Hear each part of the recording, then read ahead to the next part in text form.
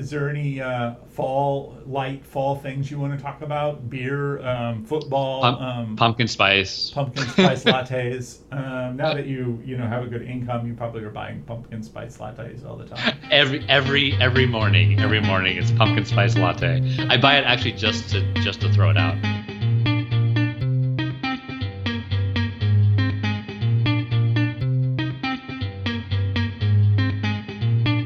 Hey, welcome to the Smash Up Derby. This is Sam Smucker. And Jonathan Kassam. With my co-host Jonathan Kassam. Hey, Jonathan. We have a very cool show today. We're going to talk about salts and salting. We have two wonderful guests. With two really interesting guests, yeah. Jane and Sergio. From the Midwest. From somewhere in the Midwest. Jonathan, why don't you tell us what a salt is? So a salt, right, is when someone goes and, mostly it's when someone goes and gets a job in a workplace hoping to help organize a union in that work. People who were politically active 100 years ago and wanted to be part of the labor movement, so they would just choose to work in a place where they could be politically active or be, organize people against the employer. Right. So there's a long history of this, and I did it as a part of I've initially worked with the Auto Workers Union and then later the Steel Workers Union. In my case, it was to try to help them identify places they could organize and help them organize them if I could. Where did you work? Well, so the first place I tried, I was in Detroit, and I was supposed to get a job at a parts supply company.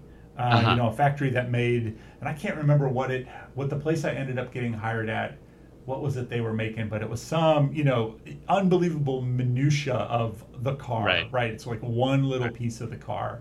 It was either a gadget or a widget. It was exactly that, right? It was like, I can't even tell you what it was now. I can't remember, but it was, some tiny little piece of the car, and it was all made at one factory with a couple hundred people. And in that case, I got the job. I went in, I applied, they called me back. I told me I was hired, told me I had to go get, a quick medical checkup before I get hired. That was always I don't know if they still do that. I assume they do, but you'd go and, you had to pee in the cup and you'd get the hernia check and they'd, you just check and make sure you have no pre-existing conditions. Exactly. I mean, there's two things they're doing. One, no drugs in your blood, and two, no pre-existing conditions, because the company, of course, doesn't want to pay for your health care. Right. So if you've got if you've got some problem, you're on your own. Did all that. Went in the first day of work. There's like 5 of us. I'm the only one that doesn't have a heavy metal T-shirt on. We're going through. Strike one against you. Strike one against me, right? Well, I mean, this is the challenge of being a salt, right? Is you're going to have to go and get to be friends with all the guys who were in the heavy metal shirts, right? So, right. Which that's not that's not that big of a deal. Can do that, but so I'm they kind of have us all lined up, and I don't know, they're having us do paperwork, and then they call me in to the HR person says, "Oh, Sam, we need to talk with you. Go wait in this room down the hall." And I'm thinking, darn, I'm busted on the first day. Like, I'm not even going to get to the shop floor. Like, they've already figured out. I've already somehow... No heavy metal T-shirt. That's exactly what it was. They took one look at me and they were like, well, who's this guy? Like, he doesn't even have an Iron Maiden T-shirt on. So he's obviously, this is obviously a plant, a UAW plant. They send me down the hall, and I sit in this room for a little while, just thinking, I've got nothing, preparing myself. I got nothing, I'm not doing anything wrong. I'm allowed to do this, blah, blah, blah. I'm ready I'm ready to make some impassioned speech, right? And she comes in and she says, "You have a hernia." You have a hernia. You have to. What a way to learn that. You have to go, right? We can't hire you. So that was it. I was kicked out. They just walked me to the door.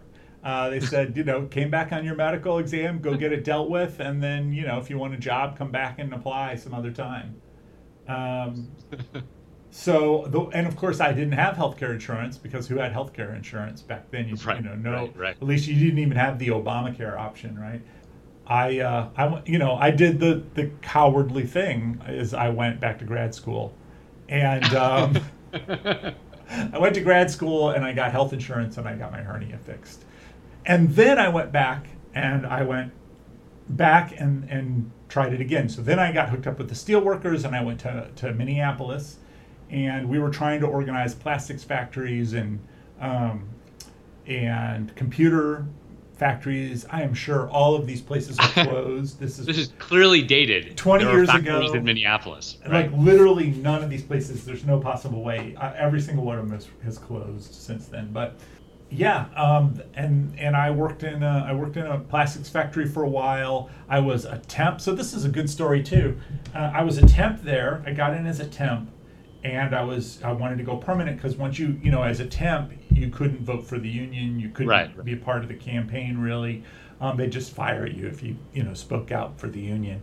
And so I was there and working, and I was making all kinds of I made so this is a plastics factory. It's injection molding. So these giant machines, and they have these two parts that come together, and liquid plastic gets injected into the mold, and whatever it is in there falls out, and you basically take the flash off of it, like the little part of the plastic that's there, and maybe you do something where you're gonna, you put two pieces together and you put it in a box, right?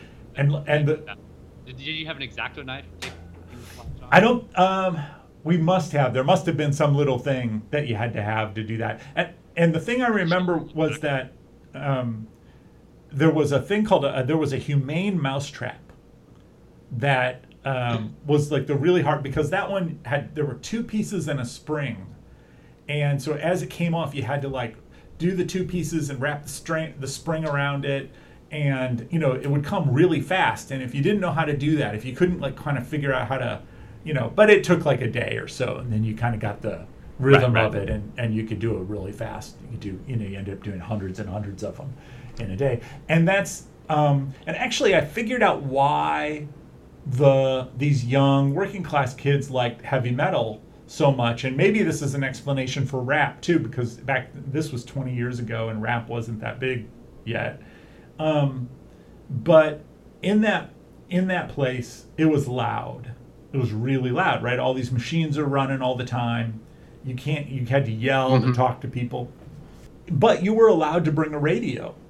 And you could put the radio right next to your machine, and you'd have to turn it up absolutely as loud as it could go to just hear it. And you could not play sensitive indie music. No. And hear it. You couldn't hear it. I mean, you couldn't do it probably culturally too, but you couldn't.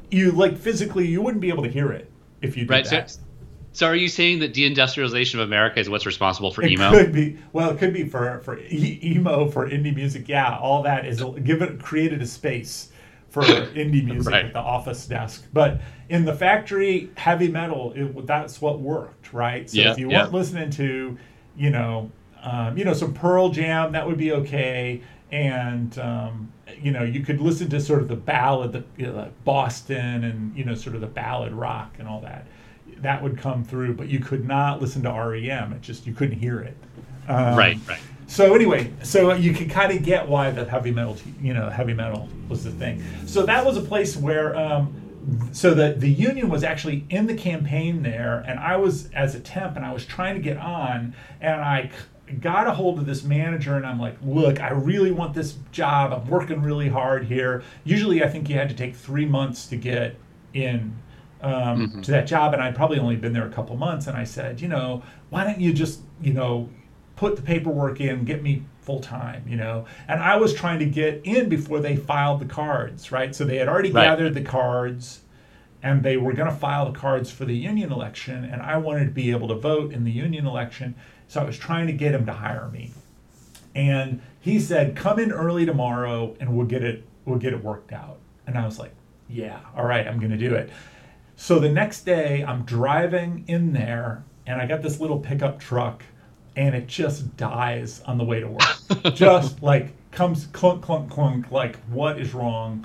Can't figure it out. Go in, pull over on the highway, open up the hood, screwing around. I take the cap off the carburetor, and there is a dead mouse in there that's laid like a mouse nest in there. See, if you had just stolen a mousetrap from work. That's right. If I had taken all those mouse traps and laid it in my garage, wherever it was I was staying, and caught some of those mice. But so there's like a mouse theme here, right? So that mouse that mouse got me, and I got to work late. And I like immediately go up to the guy and I'm like, oh man, you're not going to believe what happened. Mouse in my carburetor. And the guy is just like, nope, talk to the hand. Nope. I was like, no, I really, nope. He didn't want to hear it. He was like, you fucked up. You didn't make it. You're out. And that was that. And so they filed for the election and I left because there was no point in me being there as a temp. Wasn't going to help. Right. And so I went on and I got a job in a circuit. I got a job in the night shift of a circuit board plant. And circuit boards. Yeah. So we were washing. I was essentially washing circuit boards, washing the copper for circuit boards in that one. And that was also a place where we tried to organize it. We put cards out, and I was a full-time employee there. I successfully stole a list of all the employees there so that the union organizers could go and visit everybody, and filed a fair labor standards complaint against the company because they incorrectly paid people overtime, and got that fixed. So that was exciting, but there was no momentum in that place for a union. Right. And the guy who I was there salting with in that factory, it was a young fella named Kevin Hefty, and we lived together there in Minneapolis, and there was a woman as well. But Kevin and I were both in that circuit board plant, and Kevin is now some sort of organizing director for SEIU somewhere.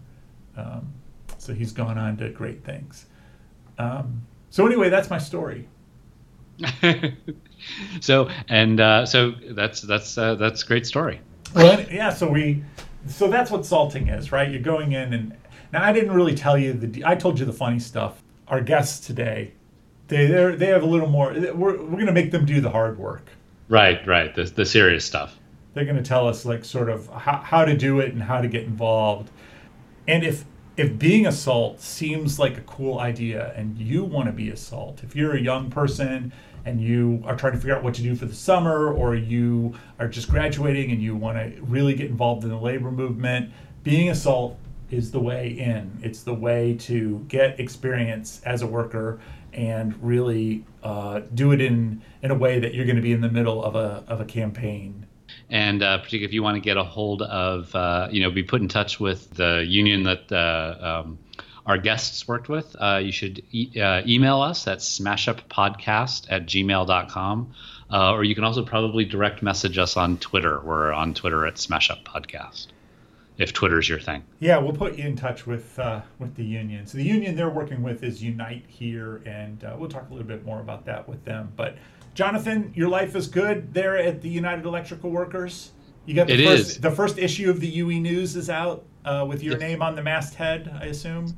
Yes, the first print edition with my name as the managing editor went out middle of last week. So UE members should have it in their mailboxes. That's great. And the general public, how could they subscribe to the UE News? That's what we should. Right. So there's actually, I'm not sure exactly how one goes about doing that. Other than I think you send $5 to UE News at what is our address? 1 Gateway Center, Suite 1400 in Pittsburgh, Pennsylvania, 15222.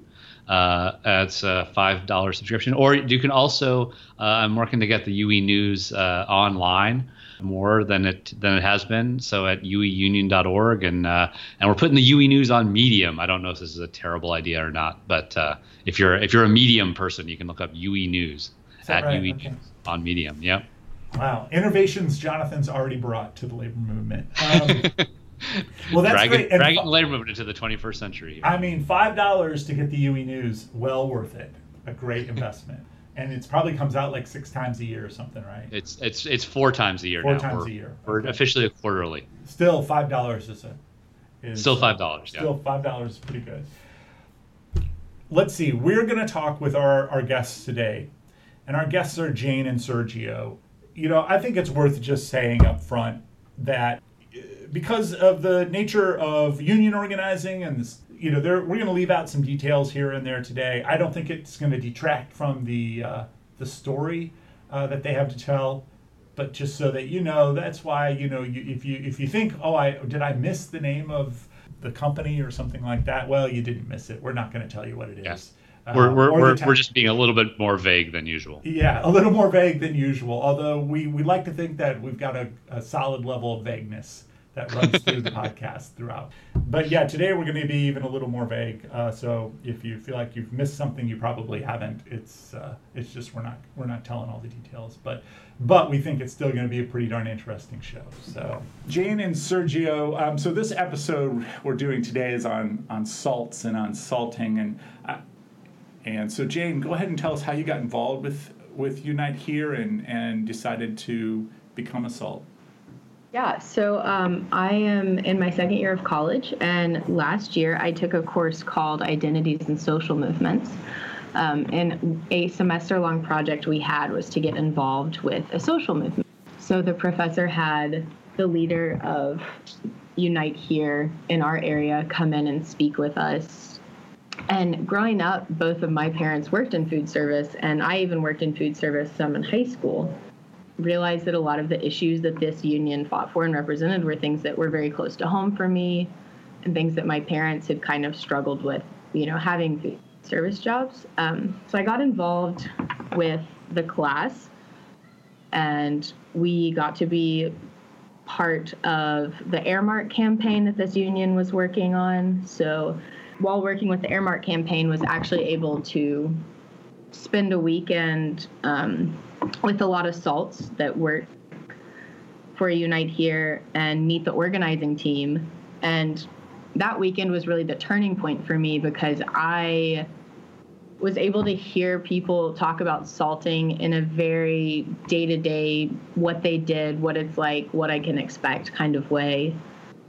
In addition to, once I met the organizing team, I realized that I kind of wanted to be someone who did what these people were doing. And I think that weekend was a huge turning point. So that was last December, and I started salting in May. And how long did you salt? Was it over the summer or? Yeah. So you moved to this large city, you take a job at this non-union workplace. Tell us about your first, sort of your first impression, your first day on the job. Yeah. So in high school, I worked at a Domino's where I was making $8 an hour after being there about 2.5 years. Didn't have a paid break, didn't really have anything benefit-wise. So when I started the job on the first day, I realized, oh, hey, I'm making more at this job, and I get a paid lunch, and we get a free meal. And, my first thought was kind of, oh, this isn't that bad, just in comparison to the workplace I'd been in for so long. So, first day thoughts were kind of, this can't be that bad because the place I'd worked at before was so terrible. But I think very quickly I realized that just because I'd worked at a place that was really bad didn't make making an extra $1 or $1.50 an hour that much better. So kind of as I became more acclimated to the workplace and began to really talk to people and hear their stories, I was able to start to see a lot of the things that people were agitated about, and kind of reflecting on what it was like working in a non-union workplace in a public space in which there were union shops that were 10 or 15 feet away from me. There were some pretty stark differences between our workplaces. So some of the big ones that I remember were that the employees there didn't have affordable benefits. They received a raise after 90 days, but after that, they didn't know if they were going to get a raise. They didn't know the policy for raises. So there was just kind of a general lack of knowledge regarding raises, which is very different than union workshops. They didn't get holiday pay, sick days, vacations. Overtime wasn't an option. In fact, I remember one story in which, so I worked front counter, and someone who was a cook in the back came up front to show one of my coworkers their paycheck, and they looked really concerned. And after they went into the back, I turned to my coworker and I asked, why did he look so upset? And she told me that he had overtime on his check. And that was kind of shocking to me because I thought people would be excited to have overtime. That's time and a half. And so later I kind of asked him about it, and he was so worried that they were going to take away the overtime he worked because people weren't supposed to get overtime. And that was really shocking to me, that an employee would feel that that's something that could happen, or, maybe had, before been reprimanded for getting overtime. Do you know why he was worried about it? Was it something that management had been talking about? From my conversation with him, he said that we weren't supposed to get overtime. They got really upset if people got overtime, that they made the schedule in such a way that shouldn't happen. So most people that I worked with were working 35 hours a week, if not less. So getting overtime was not something many people could do, and if they did, it was an issue because management didn't want to pay it. Right, so you get in trouble if you got over. Yeah. Yeah, I remember that from working in food service. Yeah. Yeah. So what was your job? So you went in there, and what was your goal?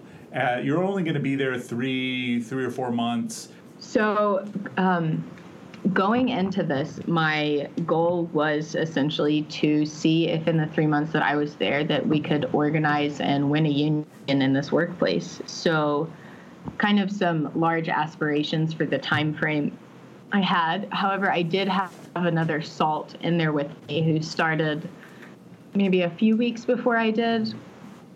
Mm-hmm.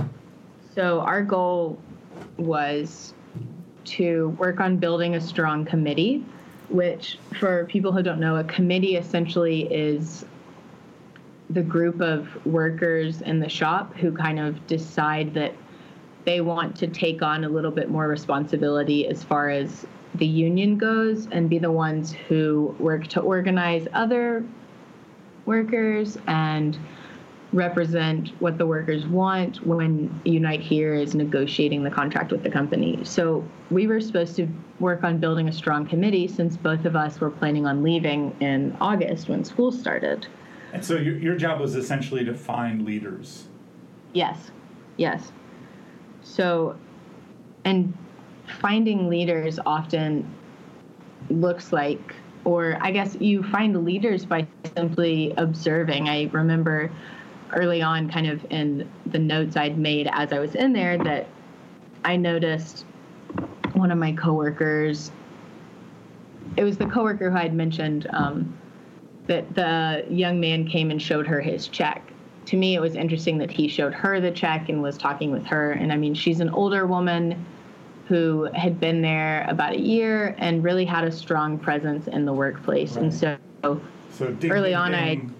Yes. There's a leader. Yeah.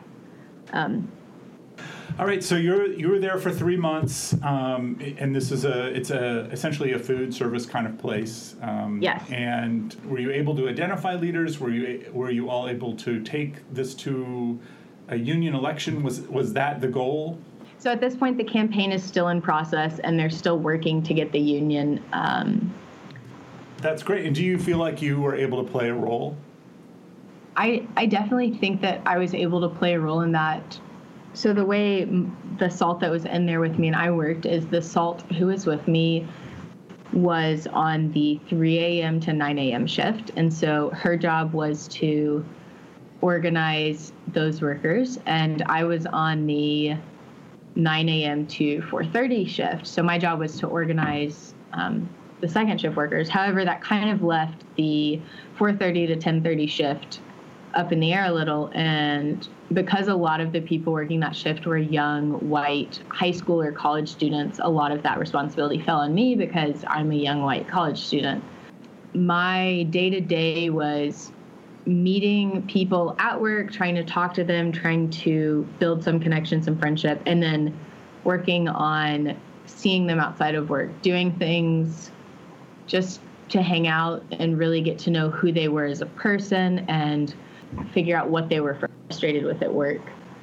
Okay. Do you want to tell us about can you tell us about any of those people? Can you tell us be more specific about any of the experiences you had? Yes, definitely. So I think that one big thing that happened in the workplace this summer that really, really helped me keep my focus and keep my passion alive as I was organizing was when 2 of my coworkers were fired. So these coworkers were young African-American males who were late, fairly consistently. However, always texted, and management, quite frankly, was very relaxed when people were late. It was something that happened a lot. So one day, these coworkers came in late. There were 3 of them that had all ridden together. They were late. They texted to let the management know that they would be late. And when they arrived, we were really busy. Everyone was kind of frantically rushing around, trying to get the orders, trying to account for mess ups, different things like that. And the assistant manager on staff looked at them and said, "Go clock in, get straight in the kitchen, don't fill up your water bottles, don't do anything." And as you're clocking in, the computer is right next to the drink fountain. So as these coworkers are clocking in, they're just kind of like one hand's filling the drink up, one hand's putting their numbers in. And my assistant manager told them both to clock out and go home, and essentially just fired them because, they were getting water.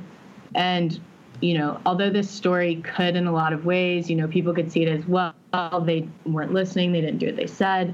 I think kind of what happened after, to me, was a large reflection of maybe a little more of the issue, because my assistant manager, once it died down, came up front and high-fived my coworker and me and was like, "I respect the kitchen and my job, and I won't deal with people who don't, and they have no respect," and was essentially just like being very celebratory after firing these individuals who rely on this job to live. And then later, my general manager, I asked him if they were fired because their friend said that they weren't fired, they were just sent home. And the general manager was, just talking about how they were so disrespectful and they didn't care, and just a lot of, talked them down a lot. And to me, that was very frustrating, especially because a week earlier I'd been an hour late to work because I slept through my alarm, and the managers laughed and thought, they told me everyone has those days. So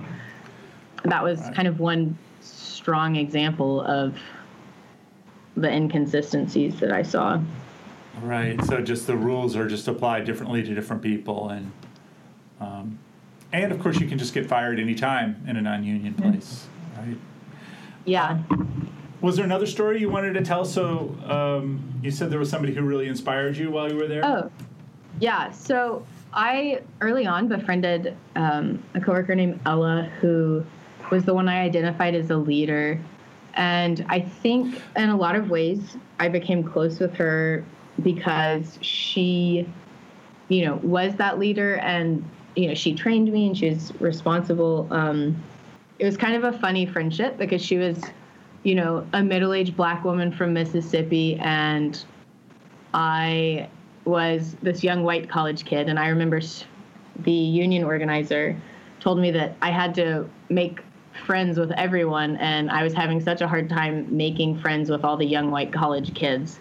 But I was able to have such a close relationship with Ella so quickly, and I was able to learn a lot about her and learn about what was important to her and what she wanted. And, I got to give her rides home from work, and if it was payday and she didn't make it into work, she'd ask me if I could bring her check by, and really kind of took me in. She let me come over and hang out with her and her family, which meant a lot to me because I was living in a city alone, essentially. I didn't really have a lot of people there.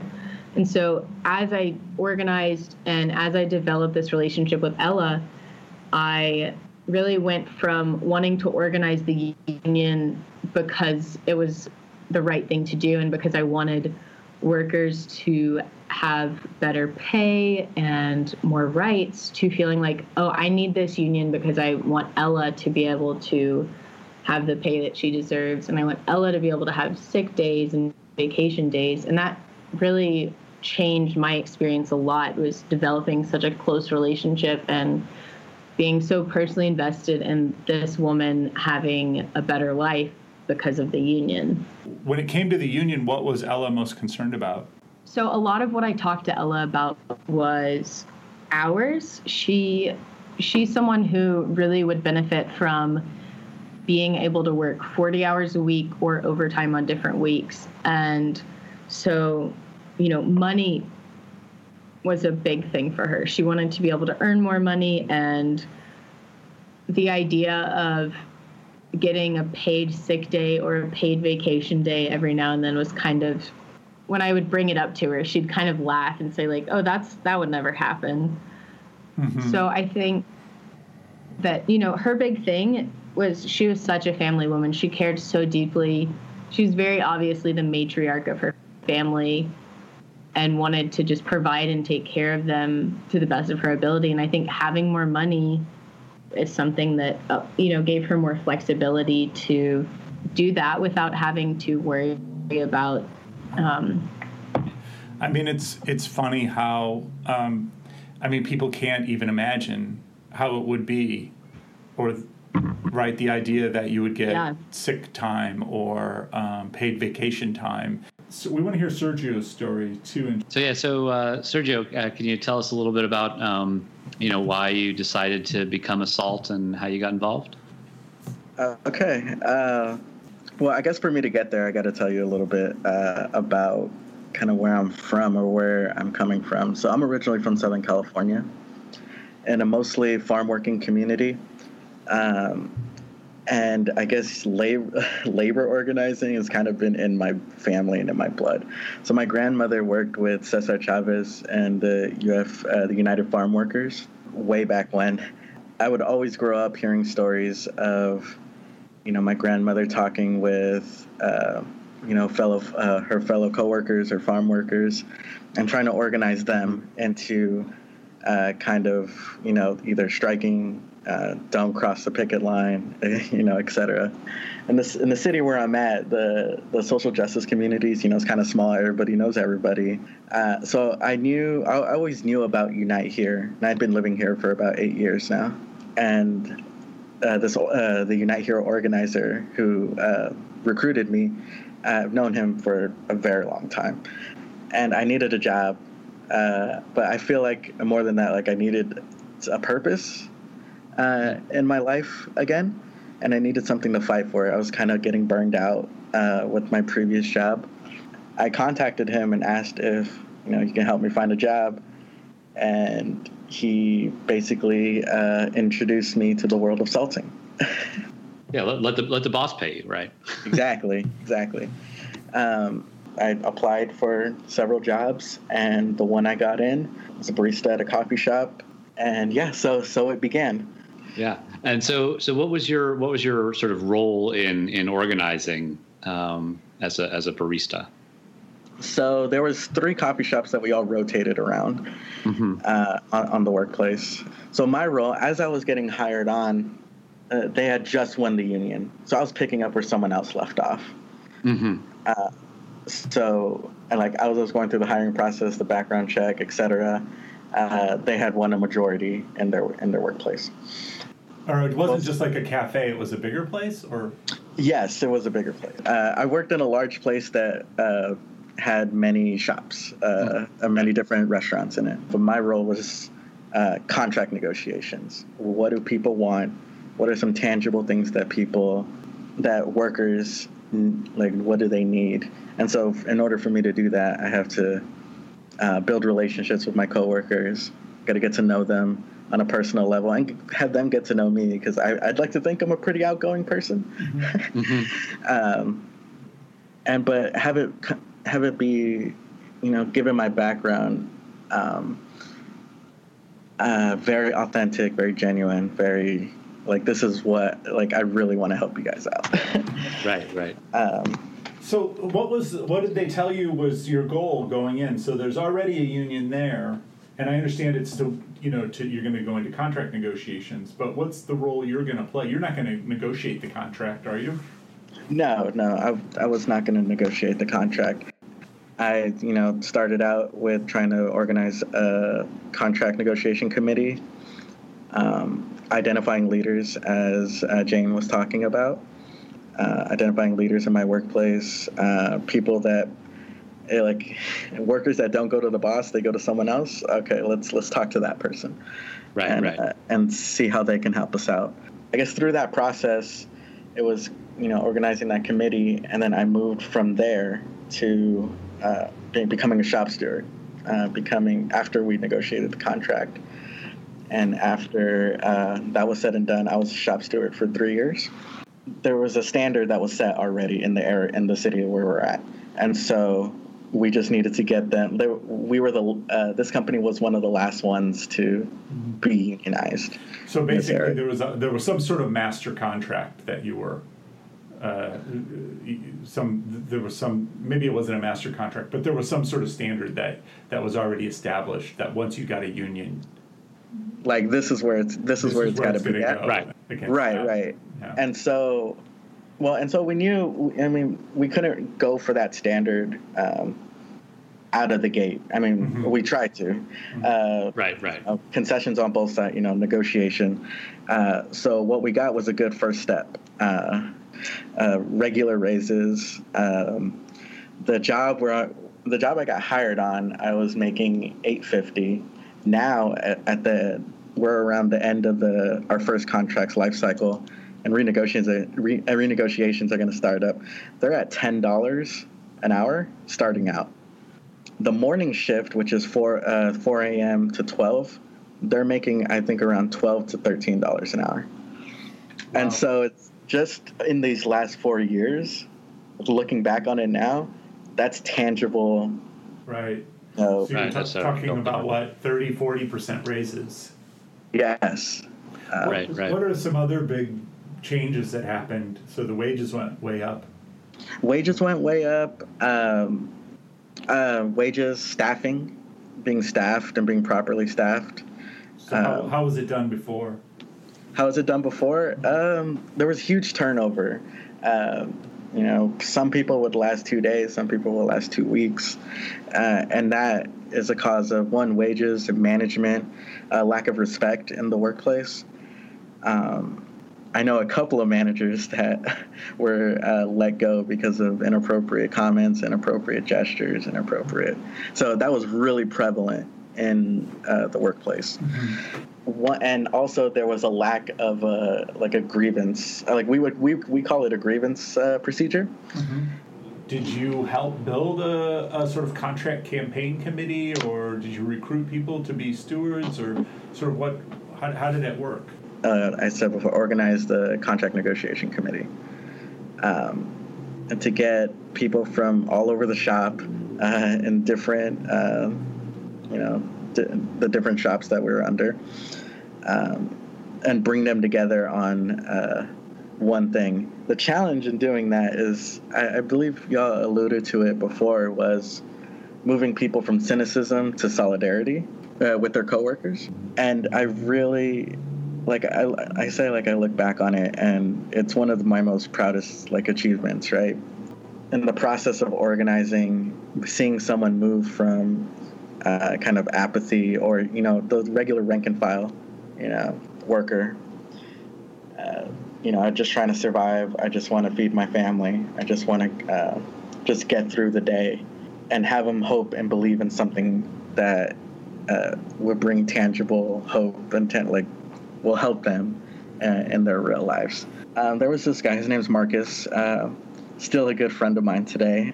He got hired on around the same time as me. He was kind of the person I was describing, a rank and file, put your head down, just do the work, and just take whatever is given to you, not really fight back on anything. When you first get hired on, all the the new hires get placed in the same location for quote-unquote training at the time. And so I really got to know him in that space because there wasn't really any managers around. And we are just kind of both learning the job at the same time. So we built a good rapport. And then I asked him, hey, do you want to go get like Buffalo Wild Wings, or do you want to go get coffee on our day off, or do something on our day off? It was never something on our day off. But, after work, we would go out, and, he'd open up to me about his life. I'd open up to him about my life. And you really started seeing him come out of his shell afterwards, just by us talking. And in those conversations, I would talk about the union. That was a really big topic in the workplace, considering we had just won the union at the time. Just talking to him about the union and how it could affect his life in a meaningful way, and it can affect his coworkers' life.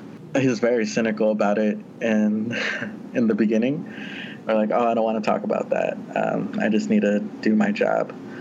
But I kept pressing him for it, just kept bringing it up. And eventually it got to the point where he would come out to a Unite Here event outside of work on his day off, just to see what it was all about. I would have him have conversations with our union organizer, invite him out to other events that I may be going to outside of work. And eventually he became a leader in his location, in his place where he's working. He became a shop steward. He was a part of the negotiation committee, and he was turned super gung-ho about the union and would talk to new people that would be hired on about it, and continue to talk about the benefits that he saw and that he fought for himself in the contract. And just seeing someone move, seeing that transition or that transformation, I guess it's one of my biggest, what I call, one of my successes. And, beyond anything, beyond all organizing, it's just about helping people and, helping people in their lives and in their real tangible change, make a real tangible impact.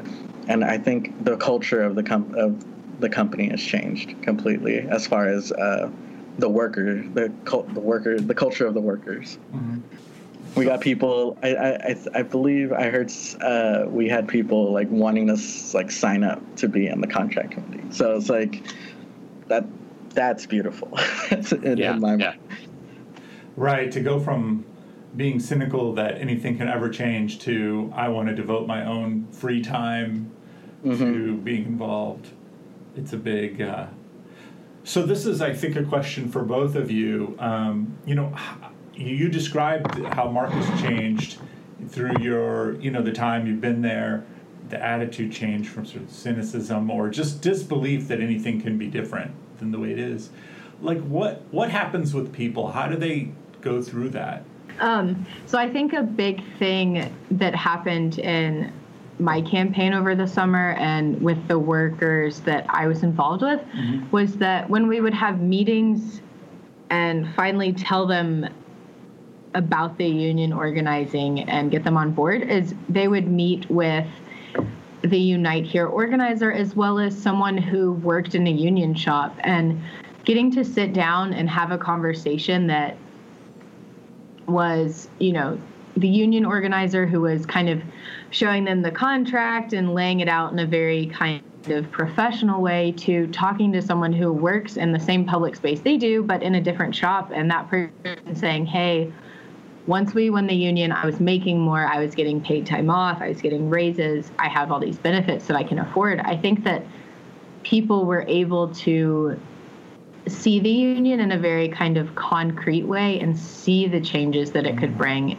And I think that was very powerful for a lot of people. So just the danger of a good example. Somebody else won it somewhere else. You can do it here.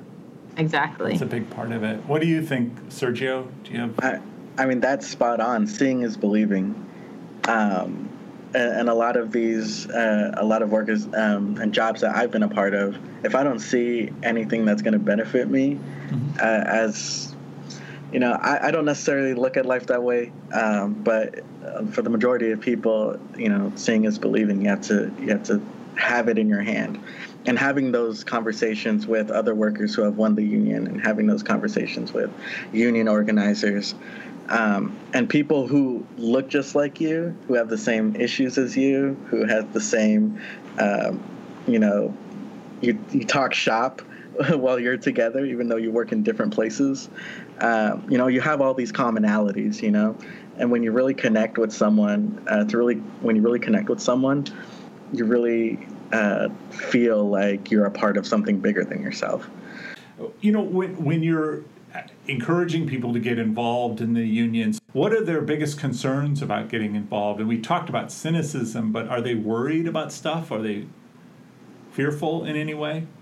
I would say it's more, the fear comes from, one, not knowing what a union is, or what it can do for you. Another is retaliation from management. Mm-hmm. What is retaliation? What are people afraid of? Retaliation in the workplace that I worked in was always a thing where if you weren't really great, you would be put in the busiest part of the shop. You'll get placed doing the minuscule jobs. Your hours would be cut, and they give the excuse, well, we hired someone else, so we got to allocate, and essentially they'd cut your pay by cutting your hours. Yes, and stuff like that. And so people are afraid of that, or people that are long-timers who've been granted favor by managerial, by management, are afraid to lose that status. You know what I mean? Mm-hmm. And so the difficult part of organizing was getting to people that were long-timers. Some of them were super easy because, they're long-timers, but they're frustrated with management, and there are other long-timers who are just fine with management. And so mm-hmm. that was part of the difficulty in organizing. But it's the fear of retaliation is the one I heard the most, and the one that I felt the most. Piggybacking off of Sergio, I'm thinking of a few examples from this summer in which management, one thing they did was kind of spread information that wasn't true. So one of my committee members and coworkers had been very active in organizing, had signed up a lot of people for the union and was really excited, and then one day just kind of backed out and wanted nothing to do with it. And when I was talking to him about why that was, he told me that he'd been told by the management that if we won the union, then the union would be the managers of the store, and that management would all, we would lose them as management, and, kind of just told him things that basically just were completely untrue and scared him into not doing it. And I think another thing that happened this summer is once management kind of got wind of the fact that we were organizing, they kind of went out on a little witch hunt and started asking around and trying to find out who was involved in the union and who'd signed up and who'd started it. And doing this is, for one thing, illegal. So that was an issue in itself. This was really scary for a lot of the workers because they felt as if, they thought, if management is to find out who's doing this, they're going to fire us or they're going to cut our hours. So I think that intimidation is another big tactic that's used to deter people from joining the union.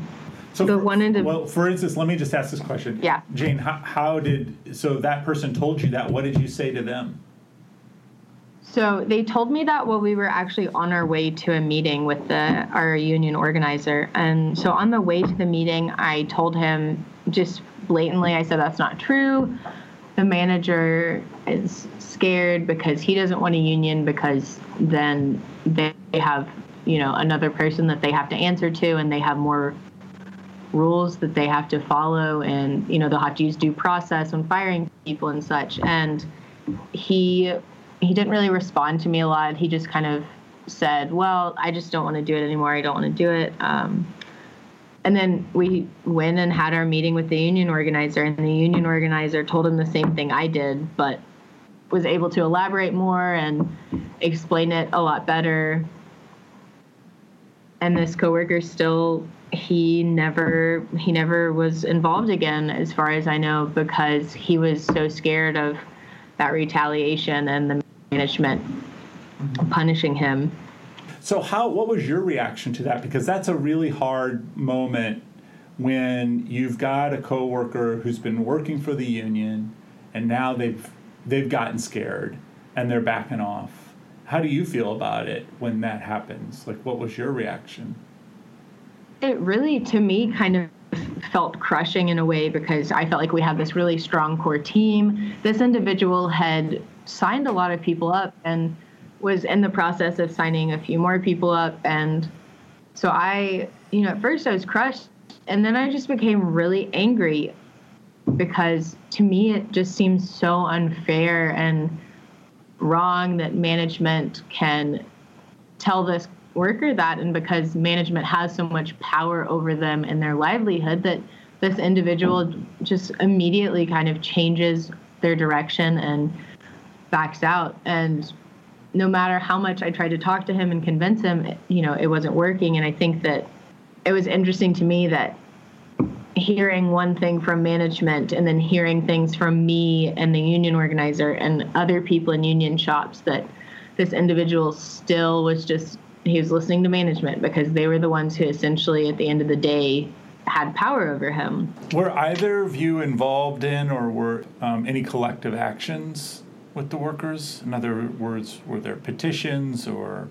Yeah, for me, there were several times, especially during the contract negotiations. We would have collective actions. We would have people come out, workers come out from different shops, and even throughout the city join us to give a stack of petitions to a manager or to a supervisor that just happened to have the unfortunate time of being in either the right place at the right time for us. We have 30 or 40 people just come up to them and be like, this is what we want. And those, I feel like also those actions are super powerful for people who are on the fence. How so? It's you have a group backing you. It's the idea that strength in numbers. Like, we're all together, we're all for you. In those moments, I feel like it's a visual representation of a union, when we're all together coming to management, demanding change, asking for change, and this is what we want. Like, how do they change from that? It doesn't happen overnight. Mm-hmm. I'm just going to say that.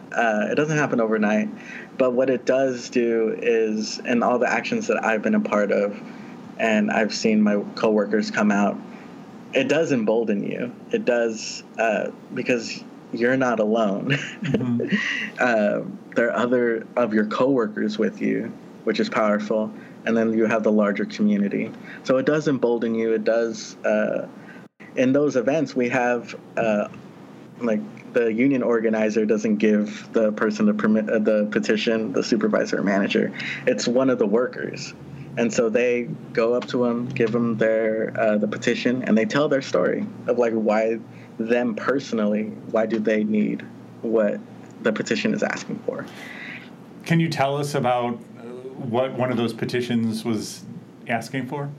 So in my workplace, we didn't have any collective actions or anything, but as Sergio was just talking about how it's not the union organizer that hands the petition and it's the worker, I think that reminded me of the way that salting and organizing, I think, is powerful, is that you kind of go in and your goal and your job is to organize, but it's not to organize them and then make decisions and, essentially be in charge. It's to organize a group of people who don't need you anymore and can fight for their contract and can advocate for change without the union organizers, which, of course, the union organizers and the SALTs are essential in getting the process started. And the union organizers, definitely the contact and the way that they act continues. However, I think that organizing in the way that we do it is powerful because everyone who decides they want to get involved and decides that they want to share their story or they want to speak out, they become a leader in and of themselves. And I think that that's what makes it so strong, is that it's not a centralized kind of thing. It's very decentralized in the way that you can have so many workers in a workplace who feel that they're a leader and they are an active part of negotiating their contract as well as making sure that management upholds it. And I think that's really valuable. Jane, what do you think you took away from it? You were there for 3 months. How did you change personally? So in the time that I was there, I really developed a lot of skills that going in, I either didn't have or didn't feel very confident in. So kind of the big thing that I took away from my time salting was an understanding of just how crucial personal relationships are when you're organizing. And, there was a lot of time that I spent getting to know people and spending time with them, and kind of felt like maybe I wasn't doing everything I was supposed to be doing. But in the end, my relationship with these people is kind of what gave me the ability to speak to them and get them to listen to me and hear me out if they were feeling a little hesitant. In addition, I became more confident being able to talk to people and being able to explain things about the union and kind of instill in them a little bit of fire and let them know that, hey, you're totally allowed to be upset about this, and give them a space to express that. In addition, I feel like I learned how to connect with a wide variety of workers and individuals and understand what's frustrating to them and help prompt them. And like I said, let them know that they have a space to talk about that and feel comfortable. So much of organizing is not talking at people. It's like trying to get them to talk to you and trying to get them to share their story and their experiences and what they want. And I think I learned how to do that this summer. So if any of our listeners are thinking about assaulting, what advice would you have for them that you wish you had known kind of going into it? I just kind of spoke to this about how I said I spent a lot of time building relationships and felt that I wasn't really doing anything. And I think in that, my advice for people who wanted to get involved in salting would be to understand that it can sometimes feel like a slow process. It can feel like 2 weeks or a month go by and, you're trying to do everything you can, but things just kind of feel stagnant. And then all of a sudden, everything will happen all at once. So I think that being patient with the process and not having expectations for things to happen super rapidly is important. Otherwise, it can at times feel frustrating if you feel like, oh, I'm doing things and there needs to be immediate reactions to what I'm doing, then you might feel a little discouraged at times. But being patient with yourself and the organizing process is a good way to maintain your drive as you go about salting, I would say. I agree a lot with what Jane said. I would also say that just understanding that it's going to be frustrating, that you're going to do things outside of your comfort zone. Maybe you're not a real outgoing person, or you're not a real conversational starter, which I wasn't at the beginning of this journey. It really pushes you to know more about yourself and to understand yourself. And just like what Jane said, just be patient and trust the process. Trust your fellow salts. Trust your union organizer. Know that, change, it's not going to be radical change on the onset. It's an ongoing process. And understanding that you're a part of that and allows you to have that grace for yourself when you mess up, and you're going to mess up. You're going to mess up a lot. But just knowing that, learn from your mistakes and just keep pressing forward. What does it mean to mess up as a salt? For me, you might say something that damages a relationship with a coworker, or there's stuff you got to be careful about when you're trying to organize, as far as you got to be a good worker. First and foremost, you have to be an excellent worker. You can't slack off. You can't show up late. You can't do any of that. Because one, like, your coworkers see you showing up late all the time. They're not going to respect you or have any, just from my experience. This is why I would be an awful salt. You just have to, earn people's respect. And anything that could damage that is a mistake, 100%. That's what I mean by that. Mm-hmm. Did you guys feel burned out? Was that a danger, or was it helpful to actually be doing a regular job all the time? So I think for me, the thing that I realized very early on was salting was the 35 hours I worked every week, in addition to meetings before and after work, or socials with my coworkers, or writing notes and trying to stay up to date about what the issues were. So it almost, in some ways, was like I never stopped salting. I would get off work and then I'd go have dinner with my coworkers, or I would get off work and I would go home and try to make some notes about what had happened that day and why people were upset and different things I'd seen. So I think that it is important to know that it's something that becomes it's central to your life. It's what you have to be invested in. But that being said, some days you go into work and you have you have your work day and you don't, maybe do too much as far as salting is concerned, and you just kind of work. So I think it's possible to, give yourself some space and take days to kind of say, today is the day that I just have to work because I've got a lot. And, maybe this is feeling a little heavy lately, so I'm just going to give some space to avoid that burnout. But it's very much a full-time thing, I'd say. I've never done organizing separate from this, so I can't really speak as far as the comparison. But my experience was that it required a lot of time and energy.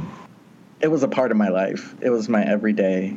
It was, I wake up, organizing, go to work, organizing, after work, organizing. But still, there's that element of self-care that you need, right? And so being able to, call your union organizer and be like, hey, I need to take this day, and not being afraid to ask for that. Generally, you get a good idea of when you can do that, depending on where you are at in the campaign. And if there's any events coming up, you need to be in organizing mode. But I did it for 3 years, and it was honestly one of the best 3 years of my life. What both of you did is pretty impressive. So, congratulations. Yeah. Thank you. Congratulations. And thanks so much for taking time to talk with us. Yeah, definitely. Thank you for the opportunity. All right. Subscribe to us on iTunes, on Google Play, wherever you get your podcasts, to let your friends know about this, about the Smash Up Derby. Thanks so much for listening.